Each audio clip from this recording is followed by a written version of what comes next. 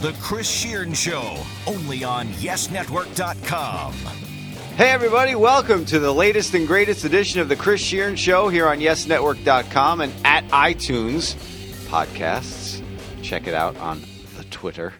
You could subscribe to this podcast with myself and the great Lou DiPietro to my right, your left on your radio dial. There's no dial. There's no radio. There's no left or right. But we press on, like Lee press-on nails. I'm soaking in it. Yeah. Oh boy, we're starting early today, folks.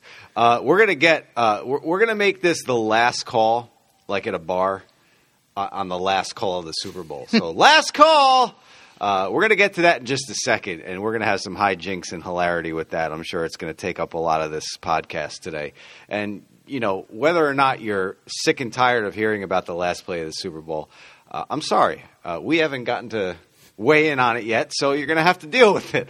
But before we get there, some more recent news. Now, if you know me personally, or you've been around me professionally for more than a day, especially during basketball season, you know there's one basketball team on this planet that I hate more than any sports team ever created. You know who it is. If you know me, you know who it is. If you don't know me and you're just starting to listen to this podcast, I don't really like to mention names, but if you added a C and a K, that's how I wish the university would spell its name. Does it rhyme with Syracuse? Yeah. Interesting. I always say to Mark Malusis, who is a proud Syracuse alumnus and a former coworker of mine when we simulcasted the Mike and the Mad Dog show, you can't spell suck without SU. And I just, you know, and a lot of people think it was because of my ex-girlfriend. She went to Syracuse. They all think it started then. It didn't. I've got news for you. I was on my couch jumping up and down when Richmond beat them in the first round when Richmond was a 15 and Syracuse Spiders. was a 2. Yeah, this goes way back. I'm talking long ago. This has nothing to do with ex-girlfriends. I cannot stand Syracuse. Cannot. I don't care, you know, if someone's listening to this who went to Syracuse and could potentially give me a job in the future. If that's why you want to hold me back from giving me a job, so be it. I hate your university. I hate it. I can't stand it. And I can't stand it even more today, if you could believe that. And I know someone else who's probably sitting here going to be listening to this later, my friend Brian, who went to St. John's after we've been St. John's fans our whole life. He actually went to the university. You're a St. John's fan, yet you grew up in Seton Hall country? That's interesting. Yes. Well, Chris Mullen. I mean, I'm not saying it's deadly wrong or anything. I'm just saying that's interesting. I rooted for Carlissimo when they lost to Michigan. And if you want to see Carlissimo cringe, and I did this to him at one of the net shoot-arounds when he was the interim, I mentioned Ramil Robinson. Oh, boy. That was a mistake. He was good-natured about it, but anyway. I sort of have an irrational hate for Seton Hall, but that's neither here nor there. We'll get into that later. I digress. Yeah. Back to Syracuse. So, they have been being investigated by the NCAA and an internal investigation since 2007. Let me say that again. 2007. And now, Jim Boeheim, with all the injuries this team has had this year, and waits till they're 15-7 and 6-3 in the ACC, and was handed a loss by my Johnnies in your stinking dome for the first time in 15 years. Boeheim knows he's not going anywhere.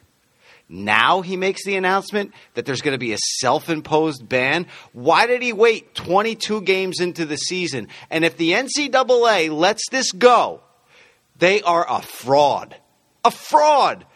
How do you investigate a program for 8 years and then you let them put the self-imposed ban on midway through a trash season? How does that happen? Oh, I know. They're Syracuse. And there's probably so many backdoor dealings going on between Boeheim and God knows who else, whether it's, the higher-ups at the ACC, the higher-ups at the NCAA. They're all in bed together. Okay?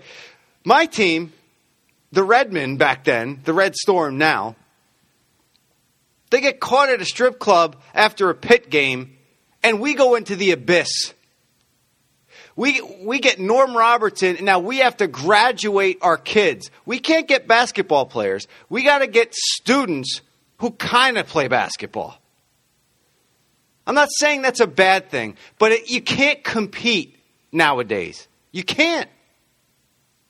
You see it. Where has St. John's been since Ron Artest? Yeah, Meta World Peace, or whatever the hell he's calling himself now out in China, led them to the Elite Eight, and they lost to Ohio State.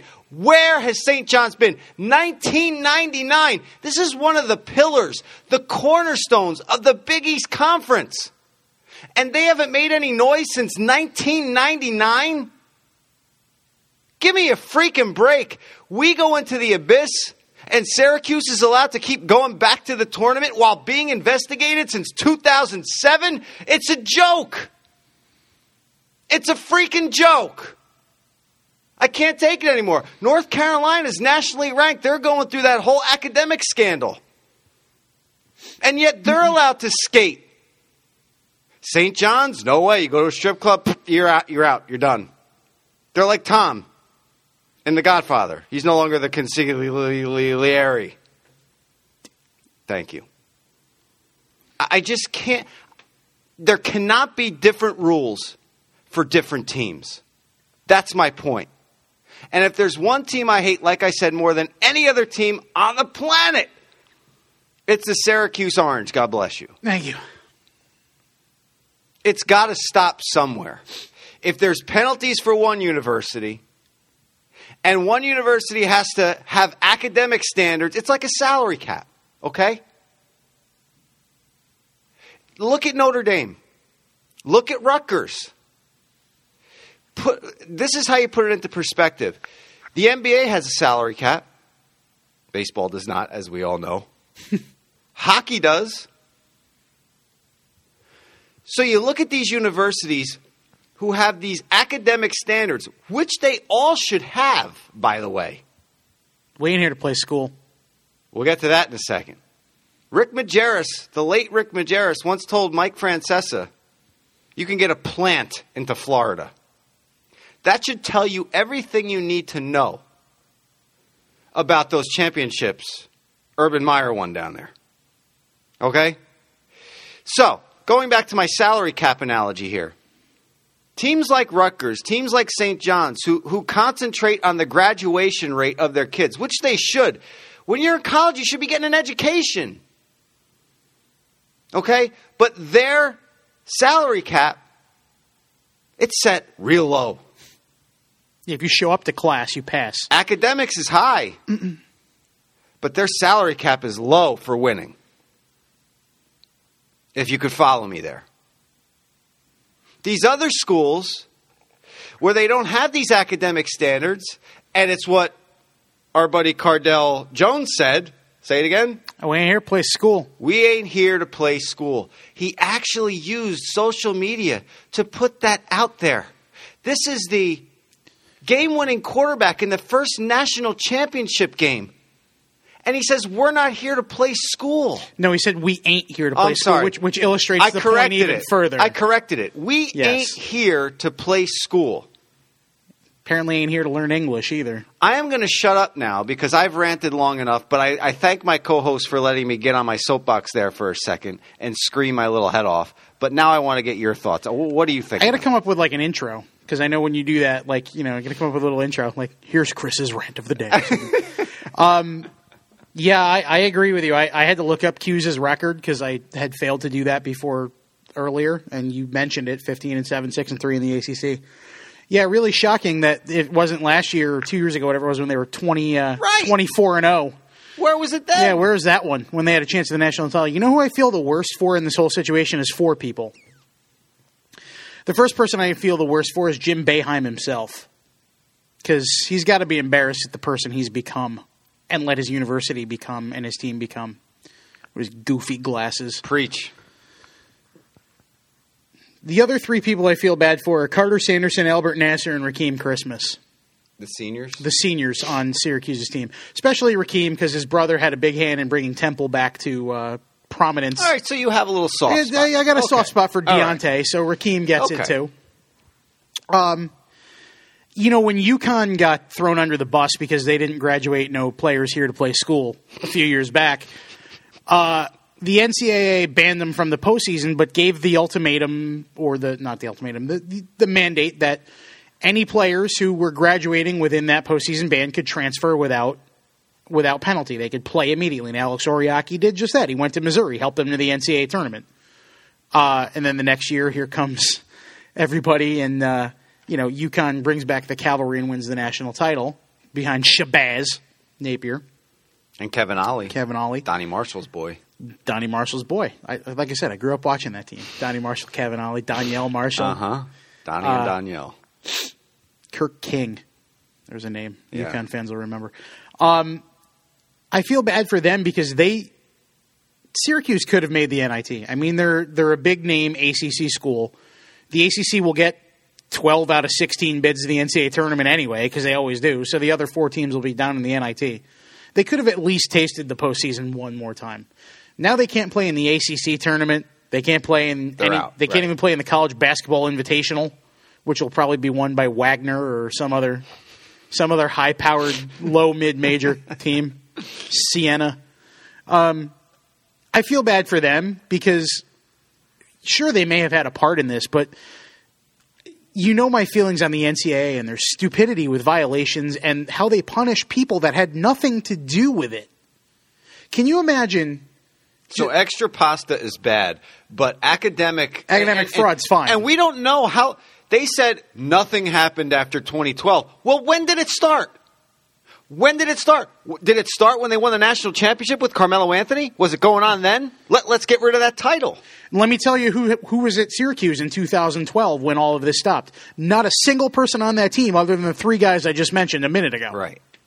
So there's 15, however many guys that are on the roster beyond Christmas, Sanderson, and Nasser that had nothing to do with this, and they're getting punished for it. Boeheim must have. Can you imagine if, one day we came in and they said, you know what? No, I'm going to say no right away. You know what, Chris? Bob, Dancy, somebody said some crazy remarks on the air, so we're just going to shut down all the on-air talent for a week. You can't go on the air, can't do your podcast, you're not going to do any Nets pregame, you can't do anything. How ridiculous is that? It's not your fault. I know. Oh, Fred Hickman had a bad broadcast in 2002, so we're going to shut you guys down for the year. I mean, come on. I tried to come up with as ridiculous as an example as I could find, and I couldn't. I couldn't find anything that ridiculous that they punish people going forward for things that happened in the past. Yeah. But you know what? I don't feel bad for any of these guys. Not one of them. Because, like you said, a couple years back when they almost had an undefeated season. Yeah, nothing happened. Nothing happened. Well, I think the end of this timeline was the whole Fab Melo saga a couple years ago when he was ineligible, then he wasn't, then he was, then he wasn't, and maybe they kind of cleaned up their act, figuring something was going to happen eventually. Even still, again, there's 3 guys on the team that were even there. But they were 30-0 with Fab Melo. So how did without him? It's a mess. And again, my feelings on this. It's a mess. The NCAA should step in and ban them from the postseason next year. Give the guys that are juniors on the team the caveat of being able to go anywhere they want. Enough with the slap on the wrist. And that's why they're probably doing this, so Boeheim could keep his guys because he doesn't want anybody to fly the coop. Right. But don't they have to sit out a year? Well, if the NCAA mandates, like in the UConn situation where you can transfer without penalty because of the sanctions that had nothing to do with you. All right. Because that's what it was with UConn. Their graduation rates for the previous years were bad. Their APR so they could transfer, get right on the So the guys that had nothing to do with that were underclassmen, obviously they're not in the graduation rate. They ain't graduated yet. They're underclassmen. They could go anywhere. I'm going to use that instead of isn't or aren't as much as possible. I'm in. They could go anywhere. And like I said, Alex Oriaki bailed and went to Missouri. The guys that stuck it out, Shabazz Napier, he mentioned it God knows how many times in the post-game press conferences after the national title game, made them stronger as a team. And it wasn't even Kevin Ollie's fault. I mean, really, it was Jim Calhoun. He might have been on the staff for part of it, but again, they were punished for the sins. The son was punished for the sins of the father, so to speak. Stupid. Mm-hmm. Also, don't eat any extra ziti, Shabazz, at your starving college student. Because don't take $10 to put on your meal card because God forbid you should, get something money for food. Yeah, can't get money for anything. It's fine. You can. Signing day was yesterday, which I watched none of. Well, actually, that's not true. I watched 2 minutes of it because I wanted to see where Snoop Dogg's kid was going to go to school. What did he pick? UCLA. Same with P. Diddy's kid. So they're going to have a Bad Boy Records for Life team for the next 4 years in Westwood. All right. I watched none of it because it's a giant sham that illustrates just how much the NCAA profits off the sweat equity of people who get nothing for it. It's a great way of putting it. Yeah. Especially National Signing Day. Half of these kids won't be anything for at least 2 years. So who cares? We can make a big spectacle of it. We can make millions of dollars and sell – the NCAA can sell their media rights to ESPN and ABC and Fox and whoever they want for umpteen millions and billions of dollars. And they can sell jerseys that say Texas A&M 15 on them, but, can't say names. Manziel. It can say Florida 15 on it. I've got one. Doesn't say Tebow on it because you can't put his name on it because then you got to pay him. They can do all of this. So you can make as much money off of him as possible, but he cannot make any money. But God forbid somebody who's an alumni who may be considered a booster who's like, you know what, you guys had a great game. Let me take you out to dinner to show you how much I appreciate you having this season. No, can't do that. Can't buy you a steak. Here's 7 of your jerseys, though. Maybe you can do something with those. Well, the NCAA thinks that they're a gateway drug. They are. The steak dinner. The steak dinner is a gateway drug to sex and violence. Exactly. I mean, Jameis Winston notwithstanding, And I wish this had happened. I wish this had all happened either last Friday or earlier in the week. Because I'm going to segue us into something else we want to talk about, which is the New York Times article. Segues perfectly into that, yeah. The New York Times article wondering if colleges should come up with a major that's majoring in college basketball or college football. And I wish we had more time for this because I would have contacted my first college roommate, who is a perfect example of how it's not that hard to actually get an education while playing major Division I college sports. My first college roommate is now an assistant district attorney in Middlesex County, New Jersey. Was a tight end on Temple's football team, 1997-2001, from your area of the world. Yeah, graduate of my county. Graduate of Bishop R. High School, nice. Piscataway. Was a tight end on the football team at Temple for 4 years. Scholarship athlete. Went to school. Graduated with a 3.4. He was a broadcasting major just like me. Terrible GPA. I know, right? It was like 0.1, something lower than mine. Ended up going to the University of Maryland, got his Juris Doctorate, and here we are. He's 36 years old, 35 years old. Assistant district attorney. Doing pretty well for himself. Where are some of the other guys that were on that team? Raheem Brock is the only one that went to the NFL from that team. He did pretty well for himself. But what about the other 84 guys on scholarship? Where are they now? When was the last time you heard anything about Philip Shepard? Who? Exactly. Oh, boy. When's the last time you heard anything about, Bernard Pierce from Temple is in the NFL, but Elmarco Jackson and Stacey Mack were the running backs on that team. You may remember Stacey Mack from his tenure with the Jaguars. Yes. What do you think Elmarco Jackson's doing these days? I have no idea. Think he's selling insurance somewhere? Listen, maybe? Let's talk about it because what we just talked about with Syracuse does tee this up rather nicely. And what I saw, not just the Times article, I saw a couple articles. Last night I did some research, and I found a couple other ideas that were thrown around out there for this. And at first I was very skeptical because these kids are already getting a free ride. Mm-hmm. They're already getting a free ride. So to have them, quote-unquote, major in their sport and get a free ride, A, how do you grade them? B, I get it. One of the guys' points that the articles I read last night was he attended basketball practice. And he was sitting there watching basketball practice, and he said, wow, this is like an instruction. This is like a classroom where the guy is up there talking about defense, and then he implements it, and then they have to do it. It's pretty much the same thing as if you would be sitting in a TV class. They teach you how to do a newscast. and then you go do a newscast. Ain't just here to watch the tube, Coach. Right. Switcher, audio. That was Blue Chips. There you go. Nick Nolte, Shaq. No, Penny. sorry, I distracted you. Go ahead. No, that's my all fault. right. No, it's fine. Movie lines are allowed to do that. But if you look at it that way, I started turning as I was reading the article. Maybe this could work. Maybe you could do this. But again, they're physically gifted athletes who are pretty much getting everything handed to them while they're there. Their argument is when you play Division I sports, I hear this all the time, and I saw people post on Facebook. Vin D'Antone is one of them. He went to my school down at Rowan a while after me. He's much younger, working for NFL Films and ESPN. Great kid.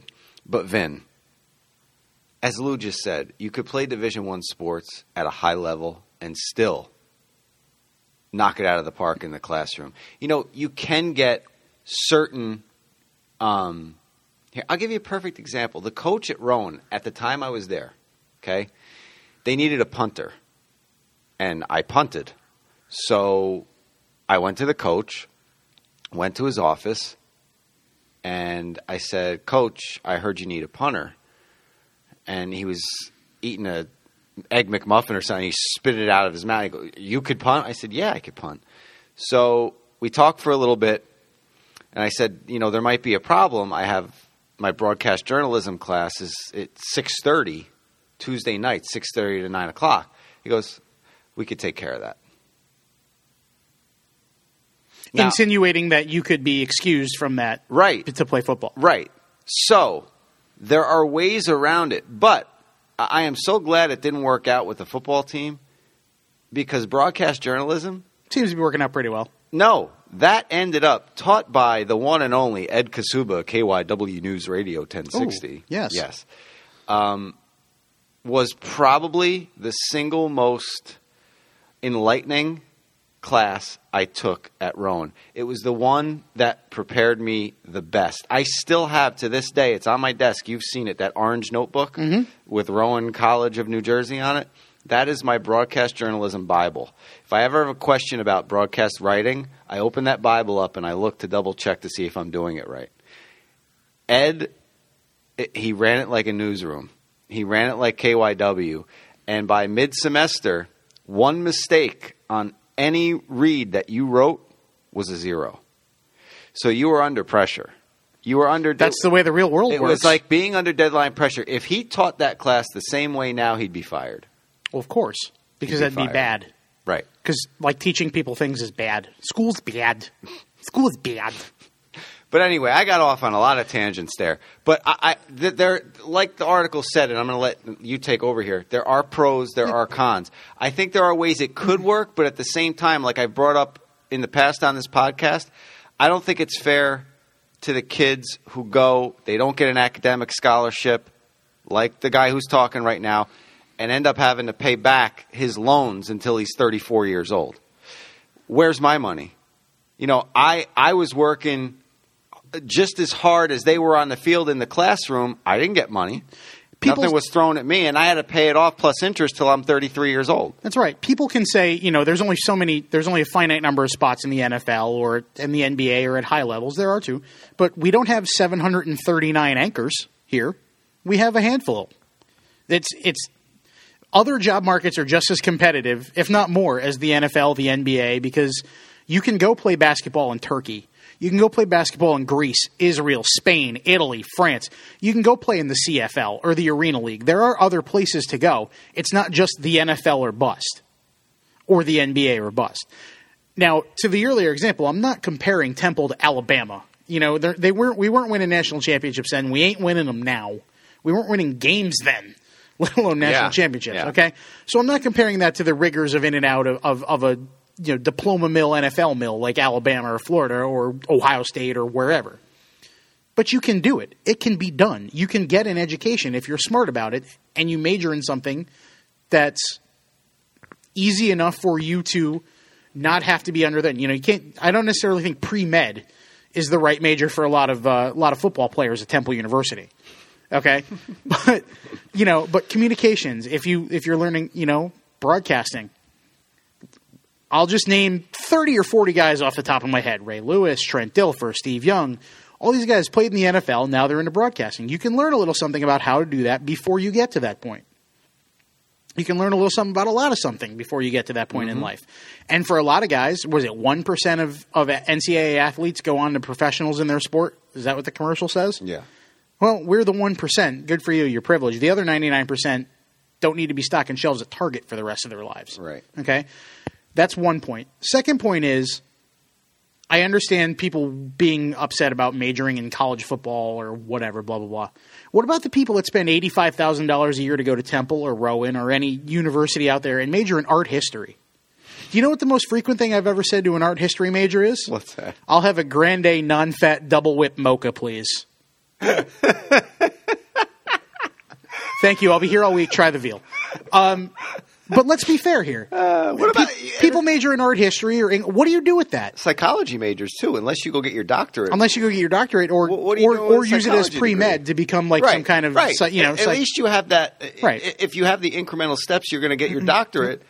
What are you doing with a psych degree? My second college roommate, after the football player and I parted ways, once we were upperclassmen, my second college roommate was a vocal performance major in the music department at All Temple. right. One of my best friends in the world. Love the kid. He's been in school forever. He's got 3 master's degrees, I think. Professional student? Professional student. No, not anymore. But he's got 3 master's degrees, and he's now like a supervising psychotherapist at a major hospital in the Philadelphia area. Oh, good for him. Like, probably makes a ton of money, has a great job, went to school to learn various nuances of his craft, was an opera singer. Amazing Wow. opera singer, too. Yeah. But went to school for so long to learn music therapy and then, performance. And now has turned that into, he's made himself a career because he's so multifaceted. Again, people might be like, what do you do with a vocal performance major? What are you singing? But again, you can turn things into something he if just you stands online at American Idol. right. like Andy in the last season of The Office. Yes. He he's made himself into something with that well-rounded education. You can do things if you apply yourself. It's the matter of applying themselves. Now, all that said, here's an idea. Ding! What if athletes, Division I athletes, and you'd have to open it up to any athlete because people who play field hockey and crew are just as important to the athletic They're athletes. prowess of the university Right. as anyone else. What about an interdisciplinary major? You can call it athletic literacy. And you can make these kids take a public speaking class so that when they're in front of the media, they don't say, we ain't here to play school on Twitter. And they learn how to speak eloquently and not represent themselves as idiots. I love that. How about you make them take a broadcast journalism class? So if their career doesn't work out, and I don't know, Jesse Palmer seems to be doing pretty well on ESPN despite never making it in the NFL. He's a pretty eloquent guy, right? Have you Darius Miles? Have you heard anything about him? Who? He didn't go to college. About DeJuan Wagner. What's he doing these days? I have no idea. See, that's 15 to life is probably as good a bet as anything. Let's be fair. I bring it up because, these one and dones are these guys who just skip and go right from high school to the NBA. What you're suggesting here, this idea of yours, would help them out exponentially if they stayed in school. Absolutely. And learned this for 4 years, though. Now, the NBA can help this out because the NFL has already done it with their 3-year rule. The NBA can help this out and say, look, you got to be 3 years out of college, just like the NFL. And you and I have talked about this. You went to community college the first year out of high school. I was at Temple all 4 years. My first year at Temple, minus the 2 core broadcasting classes I took, my first 2 years at Temple were pretty much my 5th and 6th years of high school. Right. So if you're a one and done, if you're an Andrew Wiggins or a Julius Randle or a Jaleel Okafor at Duke, because he's coming out and going to be the number 1 pick, what are you taking some basket weaving, maybe a little intro to math, U.S. history that you just took a year ago, and goodbye. It's intro to basketball. You don't even have to pass your classes the second semester because you're gone. Right. So these one and dones are really just kind of abusing the system for take some basket weaving and go on your way.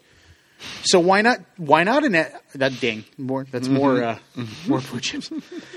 Why not create this athletic literacy or some kind of major? Make them take a public speaking class so they don't sound like morons. Make them take a broadcast journalism class so maybe they can get a job at ESPN or Fox or the Yes Network or somewhere talking about their beloved sport. Has Jim Boeheim become Pete Bell? Our coach, your coach. Why not make them take a anatomy and physiology class so that when they tear their ACL, they understand what's happening to their bodies and how to rehab it properly so they can come back stronger than ever? How about we make them take a writing class so that they can pass the Wonderlic? How about we make them take a financial literacy and some kind of accounting class so that they don't blow $30 million like their MC Hammer? Or a business ethics class so they don't end up in prison like Michael Vick. This is exactly what majoring in your sport should be. Not just the sport, but everything that encompasses what your life will be as a professional athlete if you see yourself as that. You know, you have a lot of kids that play football. Yep. They are pre-med or they are something else. They could be anything. You know, I did Yale. Look at Yale or Harvard or Penn's basketball How team, many you know? Yale football games did I call? How many Ivy League football games did I call? And in my preparation, economics, finance, political science, finance. These are senators. These are maybe future president. You know, I mean, there's some places in some schools where your degree is more prestigious just because of the name on it than what you got. I mean, you could go major in art history at Harvard. You still have a Harvard degree. People care a lot more about that than a degree from, you know, Temple or Rowan or. You're not getting into Harvard unless it's legit. You know, you're not getting into the Newhouse School of Journalism or Medill out at Northwestern or any of these big journalism programs unless you're a good writer. So there are places and there are schools and there are situations where your degree means something like that because you're in a big program. I am all over this idea. But why not? I mean, how many NFL players or NBA players or whatever do we hear about are bankrupt 5 years later because they don't know how to handle money? So finance and basic finance. Yeah. Just to understand a contract and taxes and where you live and stuff like that. You don't even necessarily have to go out and create this whole new school. No. You can put it into the school of – at Temple it's called Hyper D. It's Health, Phys Ed, and Recreation Department. You can put it in that or Tourism and Hospitality Management or some school, you know, even the business school. And when you're building these new football facilities – build classrooms at the football facility. So after practice, it's real easy. These kids could go right into the classroom and bang, one after another. A professor just keeps walking in. They don't have to go anywhere. Everything is right there at the football complex. So they could work out, go to practice, and go to class all in the same place. It doesn't, like I said, you don't even have to create anything new. You can make it an interdisciplinary thing where you're taking one or two classes from finance and accounting and economics. You're taking one or two classes from science. A la carte. Yeah, whatever you want to do. Exercise science, anatomy and physiology. You're talking about public speaking and broadcast journalism and a few other from your communication school. You bring in business ethics and a couple others from your business school. It's potpourri. Yep. It's potpourri from everything else, but it molds you and shapes you to be a professional athlete. Yep. And you know what? Even if you're one of those 99% that doesn't make it to the NFL, even if you are Larry Ballard, who's now an assistant district attorney in Middlesex County, New Jersey, you know what? You're well prepared with a college education that you can use.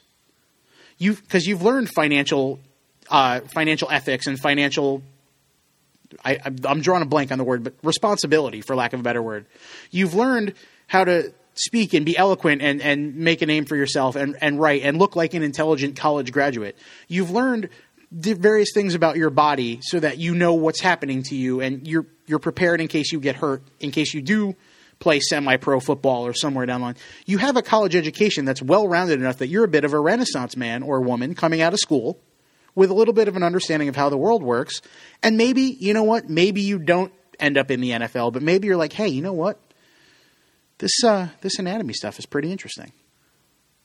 Maybe I'll go to school and be some kind of medical tech. Maybe you spark interest in it. In hey, you know else. what? Maybe I'm really good at math. Maybe I should go get a degree in finance and economics, and maybe I can go into banking or something. Hey, listen, you had me. I'm the jury after the Pontiac Tempest was found with the .357 Magnum in the back.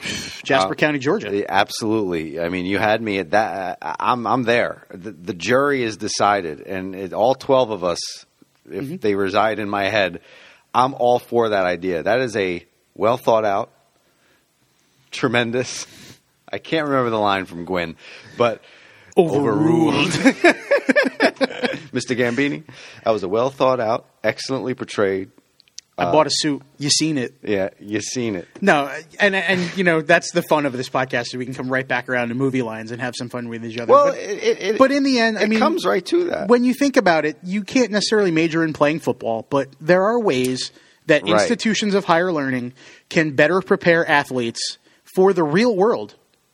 Not even necessarily the NFL or the NBA, but just for the real world, than if they major in African American studies or phys ed or some other other major where you wonder what you're going to do with your life. But if they still want to do that, they can. They can. It's their choice. You can still major in economics too if you want. Just because you play football, basketball, gymnastics, volleyball, whatever, doesn't mean you're an idiot. And it doesn't also mean that you have to get locked into this kind of curriculum.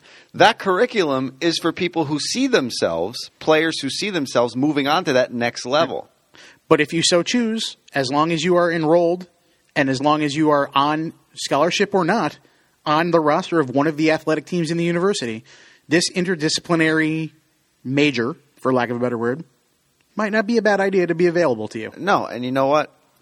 People, like you said, maybe in that interdisciplinary wheel of classes, you do see something or find something that you're sitting in class listening and saying, well, I like this. I could do this even more. I mean, this would bring college back to the days where, the kids stayed for all 4 years. That's what college is. It's an experience. My dad told me it's going to be the best 4 years of your life. Enjoy it. The responsibility is the work, obviously, but you're meeting new people. You're hanging out. You're single. It's just the time to you grow as a human being from a young adult to an adult. You learn who you are. And most of these guys, I'm talking about the one and dones in basketball because you can't be one and done for football. Nope. But the one and dones in basketball, God forbid, they go to the NBA, and you get that big well, you can't get a big contract when you're a rookie, but it's bigger than anything you and I have put together. But Carmelo Anthony and Kevin Durant seem to have done pretty well for themselves going one and done. You tear your knee up, you have microfracture surgery. You're DeJuan Wagner. What are you doing? Yeah. Where are you? You got nothing. You went to school for a year. You didn't take any courses. So when you go back, you basically have to start all over again if you go back. Without the scholarship. And, on the flip side. That's the other thing. I'm sorry to interrupt you, but if you have a scholarship, if you have a full ride to go to a big university for 4 years, and I know it's a big payday with the NBA, and I know kids see that money and the families need it. I get it. Sometimes the player feels a responsibility with their family. I'm not going to hold that against them. I'm not. Who am I to hold it against them? If it was me, it'd be a tough decision for me too. But if you have that full ride completely paid for, and you could blow your knee out in your junior year and still be done. But the difference between that and going to the NBA is if you blow your knee out, you're still going to have that free ride your senior year. They're not going to take it away from you. And you're still going to have... And you'll have the education. You're still going to have 2 more years of education than you would. I was going to say, on the flip side, there's very few people that are like Jarrett Jack who left school early and now, 10 years later, he completed his degree and walked in Georgia Tech's graduation ceremonies this past winter. He did. Fulfilled a promise to his mother that he would graduate and earn his degree from Georgia Tech. I will earn my degree from Brown University. Dang. But, there's a lot of guys don't necessarily do that.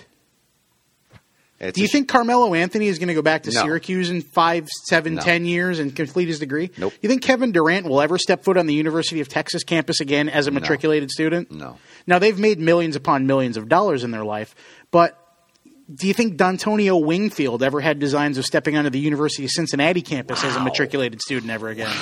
No. And wow again. Okay. Yeah. Just saying. I'm right there.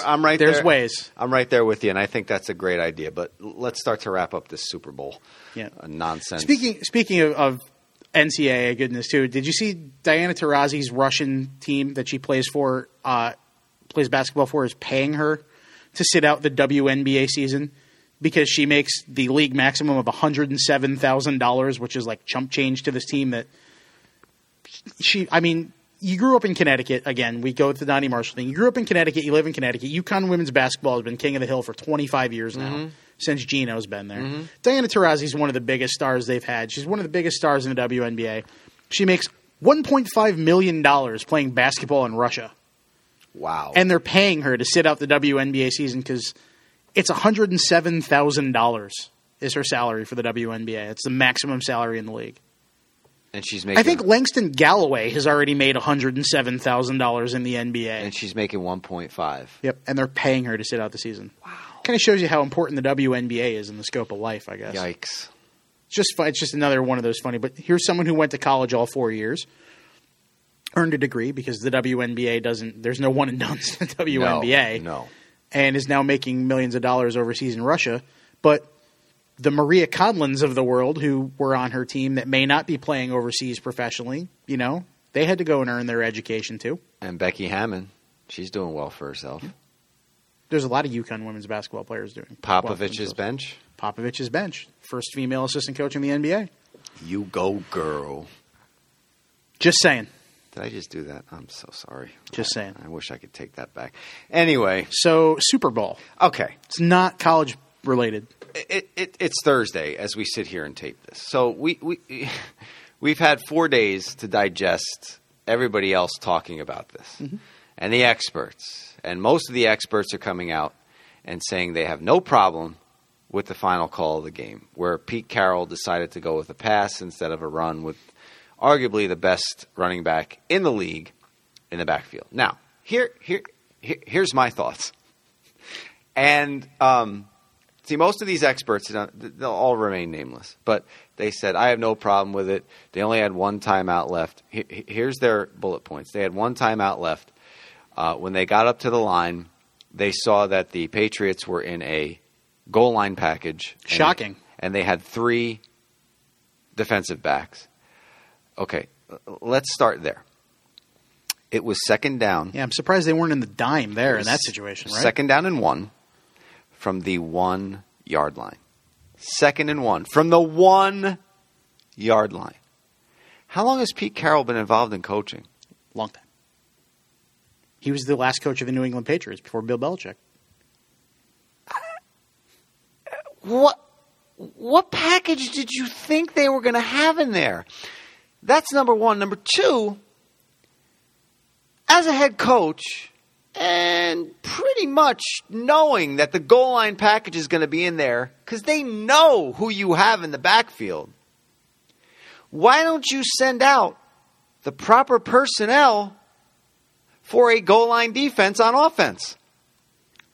That's number two. Number three, if you're going to throw the damn ball at 2nd and 1 from the 1 yard line,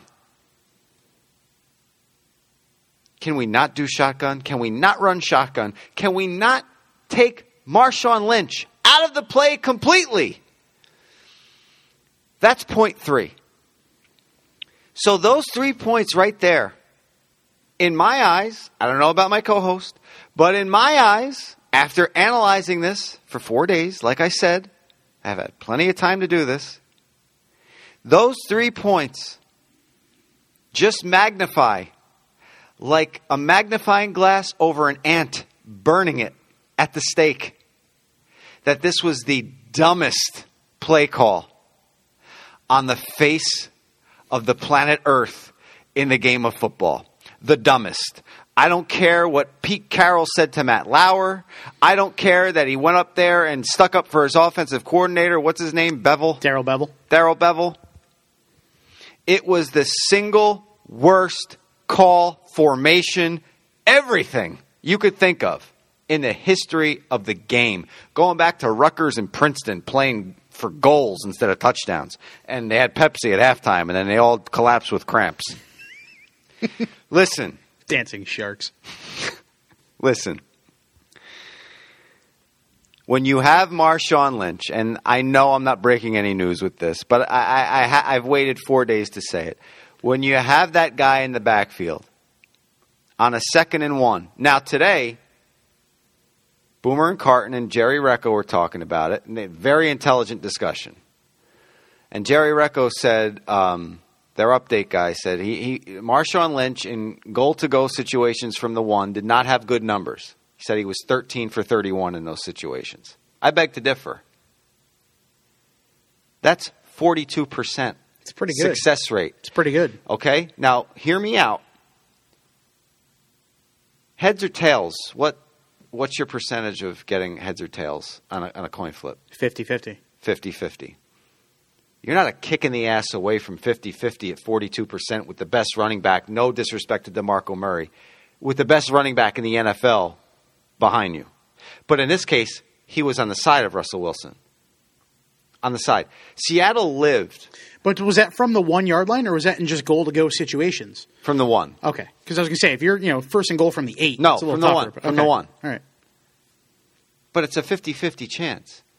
20 seconds left, you're still out of timeout. So everybody, all these Monday, Tuesday, Wednesday, and Thursday morning quarterbacks, myself included, they want to break it down. All right, if they ran there and they didn't get in, they call timeout. It's 3rd and goal. They still have 2 shots. They could pass the last 2 downs. But the Patriots are going to put a nickel, a dime, whatever kind of package they're going to put in there on the defense to try to prevent the pass from happening. But if they do that, you go into a zone defense, you're not manned up. Yep.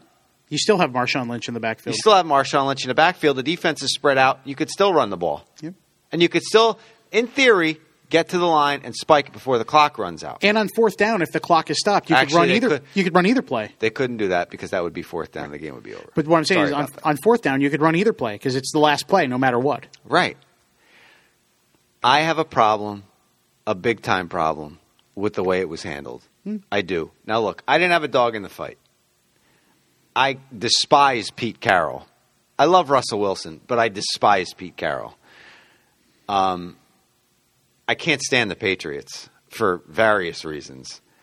I'm just glad no one's talking about deflated balls anymore. Just wait until next week's The Niner on YesNetwork.com. That's all I'm going to say. Okay. But not deflated balls. What am I doing? A yard out. They lived on the read option all year. All year. And they go shotgun. Why are you in Lou? Why are you in shotgun? If that was the Eagles, okay? That was the Eagles in the Super Bowl. And you have Shady in the backfield. But the Eagles run that. They run that formation at the 1 yard line. That's I know. The difference. So do the Giants. They do too, and it drives I could hear my dad. I told everybody that would listen. If that was the Giants playing the Patriots in that game, 2nd and 1 at the 1, and they were in shotgun formation, I would have heard my father from Middlesex County, New Jersey, screaming at the television up here in Connecticut. Mm-hmm. I don't care what anybody says. I don't care if they're a former NFL player or whatever. You could sit there till you're blue in the face and try to tell me that you were fine with the call. You're a moron. You shouldn't be fine with the call. That is moronic, asinine, any adjective, any word you want to describe that says that play, that call was stupid, that's what it was. You could try to work around it any way you can. You could bore me to death with your formations all you want. The Patriots' defensive line was gassed. They were on their heels. On the previous play, Lynch went through them like a hot knife through butter for 4.5 yards. And all the ball has to do is break the plane. That's it. All someone had to do was reach out and break the plane, and the Seahawks would have won their 2nd Super Bowl in a row. They were a yard away. The longest yard. And to lose... It's the longest yard. It's a game of inches. Yeah, well, if it was the Mean Machine, they would have. It's a game of inches, and those 36 will haunt Pete Carroll for the rest of his life. For the rest of his life. Because you hear it all the time with players. We don't know when we're going to get back. Yep. And they had a hell of a time getting there this year until the end. And do you know? Here's the other thing. The last play out of there. Okay, I'm done because I've had enough too. When I did the highlights on Monday for the Michael Kay show, I went back. The 8 previous games before the Super Bowl, in the 4th quarter, the Seahawks, allowed a grand total of 13 points on defense. They allowed 14 in the 4th quarter, right? They allowed 14 against the Patriots. I don't want to hear anything about the Legion of Boom. I don't want to hear I don't want to see no hashtags LOB. You can't scrub the 85 Bears jock straps, okay? Because when push came to shove, that defense, they held the Patriots at bay in Super Bowl 20. You can't hold a candle to the 86 Giants defense. Look what they did to John Elway in that game. Look what the 2001 Ravens defense did to the Giants in the Super Bowl. I was getting there. Okay. So, listen, last year, 42-8, I give you your props. You completely dismantled the Broncos and Peyton Manning. But I don't want to hear anything about LOB this year. Because if you were truly the Legion of Boom, and I know they were banged up too, didn't stop them from talking during the week, though, did it? Nope. Didn't stop them from talking on the sidelines after they took the lead. Richard Sherman. I just did that visual for those who can't see us because this is a podcast. No. They didn't stop. But guess what? They're stopping now. Mm-hmm. Not much to say now. Because Tom Brady, you want to talk about deflated balls, you can talk about them all you want. Those balls were properly inflated during this game, the whole game. Guarantee you that. Mm-hmm. And Tom Brady, not once, but twice against the LOB, drove his team down the field and threw 2 touchdown passes to win that game. He threw 4 touchdown passes to 4 different receivers. Good night, everybody. Mic drop. Throw a fade. That's all I'm going to say. You got a ton of receivers who are huge. Throw a fade. If it's not there, throw it out of the back of the end zone. Start again. You got a timeout and 2 downs to go with 20 seconds left. That's all you had to do. Simple. Sometimes it's not so simple. Yeah. Anyway. Let me say this about the New England Patriots. My prediction was right on the money. 24 passes. I forgot. I have to give you props for that, too. Yeah, that was awesome. And I was looking pretty good at 24-21. You were. Last touchdown. You were. Both of us looked pretty the entire fourth quarter. I know. I don't take too much stock. I know a lot of people say Eli Manning, 2-time Super Bowl MVP, yada, yada, yada. The reason I don't take too much stock in that is because quarterbacks have the easiest time of winning it, and who else was going to win in that game? Right. I mean, nobody had a great individual game of it, but Tom Brady was the accumulator because he was spread it around, right? But I do take stock in that this year because Tom Brady, people can poo-poo on them, on Brady and Belichick all they want. Let me give you some stats. The Patriots had 4 different running backs lead the team in rushing in 4 different months. The Patriots did not have a running back carry the ball 100 times. They did not have a running back rush for more than 412 yards. They did not have a running back rush for more than 5 touchdowns. And the guy who did have 412 yards and 5 touchdowns had half of those yards and 4 of those 5 touchdowns in one game against one of the worst run defenses in NFL history. Okay? It took 4 guys to compile 339 carries for 1,424 yards. Or roughly what Marshawn Lynch did by himself in Seattle. Their leading receiver had 92 catches. Their leading yardage receiver had 1,124 yards and 12 touchdowns. That would be Gronk, of course. A running back was 4th on their team in catches and yards. A running back. The same running back, who was a passing down running back, who happened to have the most carries on the team as well, Shane Vereen. What does that tell you about that offense? There is not a single superstar, Gronk excluded because he's Gronk, that matters more to the offense than anyone else does. Gronk is Gronk. Edelman is Edelman. He catches the balls. Gronk gets the yardage and the touchdown. Shane Vereen is the dump-off back. That offense, the word system player is a pejorative in sports, and it describes every single person on the New England Patriots offensive team. Yeah, it's 53 guys as one. That's pretty much what it is. And you want to know why they've been so successful, and you want to know why they've had 14 straight winning seasons. That's it. And you want to know why Deion Branch stunk in Seattle, and you want to know why guys do so well in New England that didn't do well elsewhere. It's because Bill Belichick and Tom Brady make them play to their strength and use them in the system. It's not about deflated balls. You know, from the top on down, from Robert Kraft to Bill Belichick to Tom Brady to everybody in that organization, they've built something much like the Spurs, Much like the Yankees, it's just an outline that they keep plugging the right people into, and who better to do it than Belichick? I know a lot of people hate him, and a lot of people give him, the business and the whole the deflate gate and everything else. They try to knock him down. What happened? They just beat the best defense in the NFL and in the Super Bowl. Tom Brady and Bill Belichick might be successful elsewhere. Tim Duncan and Greg Popovich might be successful elsewhere. Would Kawhi Leonard be so good elsewhere? Maybe, but maybe not. Right. Would Danny Green be so good elsewhere? Maybe, but maybe not. Would Brandon LaFell be so good elsewhere? No, because he wasn't. Ricky Leday? Sorry, just wanted to throw that out. You mentioned all those teams, and the reason I wanted to see Tom Brady win the Super Bowl, as I said last week when we made the prediction, is because it would bring together a career arc that's very much like two of the most revered athletes in sports, Derek Jeter and Tim Duncan. Do tell. Tim Duncan was drafted number 1 in 97, right. As you know. The Spurs have had 17 straight winning seasons and playoff berths, and they're on pace for their 18th. They've won 11 division titles, although this year that division is pretty tough. Yeah. 6 NBA Finals, 5 titles. They won 4 in 9 years, then went 6 years before getting back to the finals last year where they lost to the Heat, and then won their 7 years between titles when they finally beat the Heat to win the title. Jeter in 95 came up as a rookie. They went to the wild card. They won the wild card, I should say. That was their first playoff appearance in 15 years. 19 years, they won 13 division titles, 16 playoff berths, 7 pennants, 5 World Series. 4 out of those 6 were from 96 to 2003, and they waited 6 years to get back. What has Tom Brady done?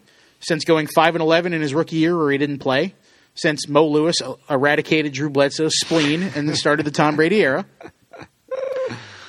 14 straight winning seasons, counting the one with Matt Castle at the helm. 12 division titles, 6 Super Bowls, 4 titles. They won 3 titles in 4 years. And they won their 4th 10 years later. Thanks to the New York Football Giants. Thank you very much. The longest stretch between Super Bowl wins for any quarterback in NFL history belongs to Tom Brady from 2005 to 2015. You know what you got yourself there? You got yourself there a Lincoln Kennedy coincidences thing going on there. Absolutely. And that's 3 of the top athletes of our generation. You can't, and 2 of those 3 play in the Northeast Corridor. Yeah. And you could even throw in Martin Brodeur, since goalie is the premium position in hockey, just like retired and had a tremendous career. Just like a shortstop, a center, and a quarterback. Mm-hmm. They went to the Eastern Conference Finals and were Stefan Matteau away from the Stanley Cup Finals in Brodeur's rookie year. 16 playoff berths, 9 division titles, 5 Stanley Cup Finals, 3 cups. 95, 2000, lost in 01, won in 03, didn't get back in until 2012. It's not just a flash. It's not just a flash in the pan. These guys are good, and then they get old and they go away. These are guys that. Well, Brodeur was 40 when he led them to the cup. You got to remember, in the Devils' home games, they were deflating the puck a little bit, so it was easier to stop. And same with the Yankees; they were taking the stitches off the ball. Yeah, the Yankees took the stitches off the ball, and Tim Duncan was playing with a deflated basketball. So, but Tom Brady is 37 years old and brought his team to its 6th Super Bowl. Everybody hates him. He's married to a supermodel. Brodeur was 40. I get it. Jeter was, 38 when the Yankees won? 37 in 2009 when the Yankees won? 36? 36. Yeah. I mean, come on. Lou, I get it. You're preaching to the choir here. Can you hate Brady? Absolutely. I'm not telling you not to hate Tom Brady. I hated Michael Jordan, but I loved watching that guy play. I didn't like him beating my Knicks, but I loved watching him play. I hated him, but I respected the hell out of him. Just like everybody else on this list. Well, except for Jeter because, of course, Jeter. Obviously. I hate, as a New York sports fan, I hate Boston sports. That's just the way I'm ingrained. Right down the line. But just the same way you got to respect the Larry Bird era Celtics, the same way you got to respect, what the Red Sox have done in the last 10 years, you have to respect what Tom Brady has done. And as you get older, you should. I was just talking about this with my dentist this morning as he was doing my root canal. The older I get, the more laid back I am about these rivalries. I have a lot of friends that are Mets fans, and the same Mets fans are Jets fans. I want them to have a little joy in their life, especially my Jet fan friends. A Jet Super Bowl win would not kill me. The Giants have won 4. Okay, what can a Jets fan say to me that's going to upset me unless they beat the Giants in the Super Bowl. Because if the Mets beat the Yankees back in 2000, it'd be a whole doesn't different matter story. how many World Series championships the Yankees won, the Mets would have won that Which one. is what made 2004 even sweeter for the Red Sox, I'm sure, because they because came went back from through that the- deficit. Right. They you know? came back from the 3-0 down and then went through the Yankees and then won the World Series, their first in 86 years. So, that eliminated the curse. But I'm not in high school anymore. I like my friends to have some joy. Every once in a while, is it nice to see them score them a little bit? Yeah, but 95% of me would like to see their teams win a title. You know, you grow up in New York. I mean, I'm not a Giants fan, so I have 4 less than most of my friends, but I've seen 5 World Series championships for the Yankees in my lifetime. Mm-hmm. I've seen the 94 Rangers skate the cup at Madison Square Garden. I've seen, the Knicks get to the finals in 94 and 99. And as a Giants fan, you've seen 4 Super Bowl championships in your lifetime and a couple more appearances. Some people get that. Some people, I'm an avid reader of Barstool Sports. Doug and I both were. We make no bones about this. There's a kid that they love to hate on the New York side of the Barstool Sports. He goes to the parades and he's got a sign that says 12 years old, 9 parades, or whatever, however old he is. Because the Bruins have won the Cup, and the Patriots have won a handful of Super Bowls, and the Celtics and the Red Sox with 3 titles in the last 10 years. And the blogger there he's one of those Mets, Jets, Islanders fans, and it's like you've seen one, the '86 Mets. It's like, think of how people in San Diego or Cleveland feel. Cleveland, especially, or Buffalo Bills fans who watch their team go there 4 years in a row, only to lose 4 years in a row. Right. Like, if LeBron led Cleveland to an NBA title, the world might explode. It would not bother me at all, though. No, I mean, you'd feel good for the people of Cleveland, right? Exactly, for the city. What have they had? When were the Indians in it? I was going to say 97, and they won it in 48, and then they lost it in 97. I was going to say they had the 95 too. They were in 95. Oh, 95. I'm sorry. They did. They lost both. The Braves and the Marlins. Yeah. So they've had 2 Indians World Series appearances in the last half century. The Browns are terrible and have made the playoffs once since coming back. And didn't exist for a while. And they watched the team that left win the Super Bowl 4 years later. The Ravens. They don't have a hockey team. So Yet. Coming soon to Green Bay, Pittsburgh, Cleveland, and Wichita. So think of how they feel. Think of how San Diego feels watching the Padres and the Chargers and watching the Clippers leave and go to Los Angeles, Yeah, I mean, it's a different world from what we live in. We reached over an hour, buddy. I know you were watching for it. I was seeing if we could do it with just those 3 topics. Oh, and absolutely. Dude, it's easy. Yeah. It's easy, squeezy lemon pleasy, or whatever the hell that saying is. I don't know. Easy peasy lemon squeezy. There it is. I just completely murdered that. Anyway, I had fun again. I hope you did too. I always do. And we hope you did as well. Thank you for listening to the Chris Shearn Show here on YesNetwork.com. Don't forget, you could subscribe at iTunes. Next week, special guest from my hometown of South River, Anthony Maldonado, who wrote his first book. He got it published. So we're going to have him on, have some fun, talk about where we used to work. It'll be fun. It'll be a good time. For at least 10 minutes, yeah. Going to read a little bit of his book so I could ask him some intelligent questions. And we'll have some fun with him next week. Thank you, everyone, for going to the Facebook page and liking it. We appreciate it. Some more pictures, some hijinks, hilarity, and nonsense will soon follow, I'm sure. Absolutely. As Lou and I love to do that kind of stuff. Maybe some movie lines from today's show that were featured. We'll throw up some pictures. Who knows? But I want to thank you from the bottom of my heart for going there and liking the page. We appreciate you all listening, and we'll see you next week here on the Chris Shearn Show. Take care, everybody.